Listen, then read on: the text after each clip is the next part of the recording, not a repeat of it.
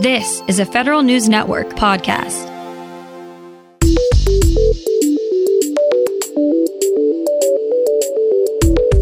Coming up on today's Federal Newscast, the voting is over, but the firings and resignations have just begun. DOD is walking the walk to the tune of nearly $10 billion in savings. And federal retirees will pay more next year for Medicare Part B. These stories and more in today's Federal Newscast.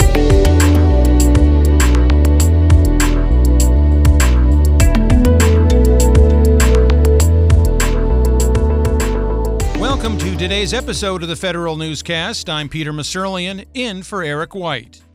A leadership shakeup is underway at the U.S. Agency for International Development. Federal News Network's Nicola Grisco has the details. Bonnie Glick is out as USAID's deputy administrator. Her last day was Friday. It's the same day that John Barsa's term as acting USAID administrator expired under the Federal Vacancies Reform Act. Glick's departure makes room for Barsa to serve now as the USAID acting deputy administrator. The agency says he'll continue to lead the agency in this new capacity. The USAID leadership shakeups are the first of what could be many more during the upcoming presidential transition. Nicola Grisco, Federal News Network. The top official overseeing the nation's nuclear weapons stockpile has resigned. Federal News Network's Jared Serbu has more. Lisa Gordon Hagerty has led the National Nuclear Security Administration for just over 2 years. She was the first woman to hold the job. Her career started at an Energy Department lab 30 years ago, and her departure was reportedly not of her own volition. James Inhofe, the Republican chairman of the Senate Armed Services Committee, says she was effectively fired by Energy Secretary Dan Brouillette. The position of NNSA has historically been seen as a nonpartisan one, even though the job is a political appointment. For the time being, the agency will be led by Dr. William Bookless. Jared Serbu, Federal News Network. DOD isn't just thinking about driving down costs across the department, it's saving close to $10 billion a year.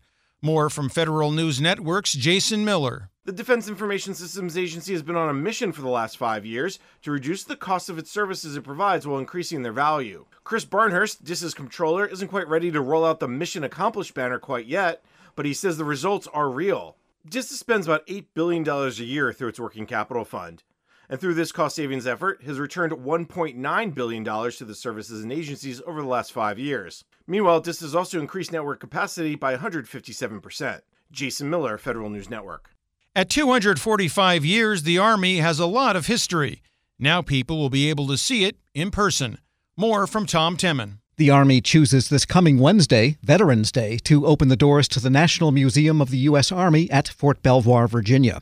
Ceremonies, streamed online, will start at 2. Visitors must get timed tickets for the otherwise free admission. The stainless steel building, designed by Skidmore, Owings & Merrill, encompasses 185,000 square feet with nearly 1,400 artifacts in 11 galleries. Fundraising was by the Army Historical Foundation. I'm Tom Temin. Agencies looking to buy Salesforce software from the government-wide blanket purchase agreement will have to get their orders in by December 20th or find a new contract vehicle. GSA announced the 5-year-old BPA is expiring in December. A future follow-on contract is up in the air as GSA says it's conducting market research, a request for information, agency and vendor outreach before deciding on moving forward with another Salesforce BPA. Bloomberg Government reports agencies spent about $370 million through the contract since GSA awarded it in 2015.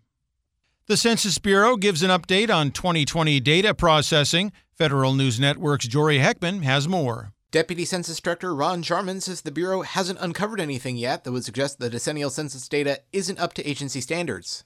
The Bureau faced a time crunch from the COVID-19 pandemic, but Jarman says enumerators knocking on doors were nearly twice as efficient this year than they were a decade ago. The Bureau also used pay and bonus incentives to get enumerators to work more than the average 19 hours per week. Jory Heckman, Federal News Network. Federal retirees enrolled in Medicare Part B will pay more in 2021. The Centers for Medicare and Medicaid Services have released premiums and deductible rates for next year. The standard monthly premium for enrollees will be slightly more than $148, an increase of nearly $4, and the annual deductible for beneficiaries will be just over $200, an increase of $5.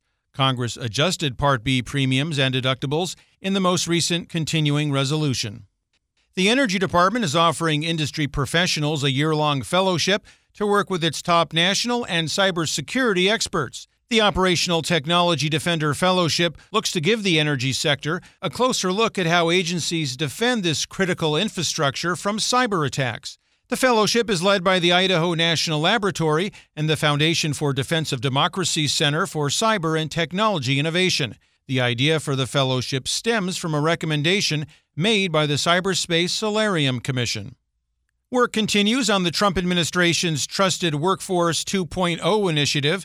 The Defense Counterintelligence and Security Agency is developing new services to help agencies implement continuous vetting. The new service will give agencies access to automated record checks, alerts, and real-time threat analysis.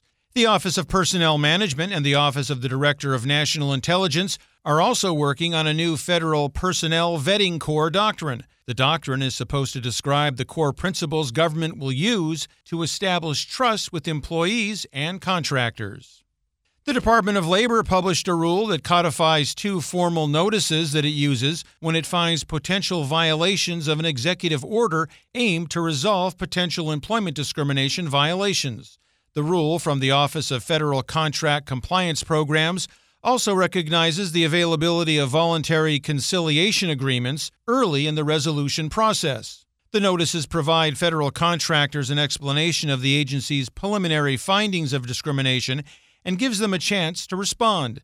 The final rule will help OFCCP continue increasing the number of contractors that the agency evaluates and focuses on resolving stronger cases of potential discrimination. Find these stories at federalnewsnetwork.com and stay up to date on your agency's response to the coronavirus on our coronavirus resource page. I'm Peter Musurlian, in for Eric White.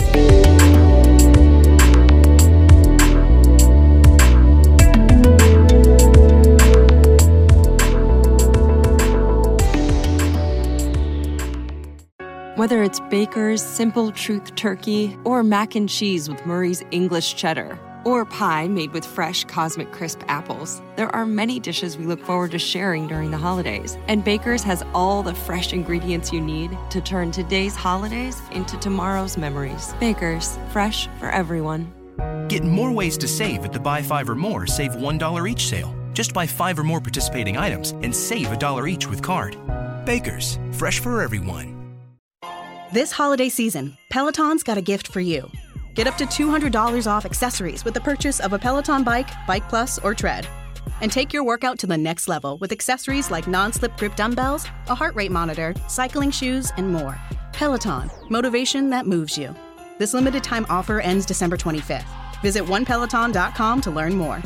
All access membership separate. Offer ends December 25th. Cannot be combined with other offers. See additional terms at onepeloton.com.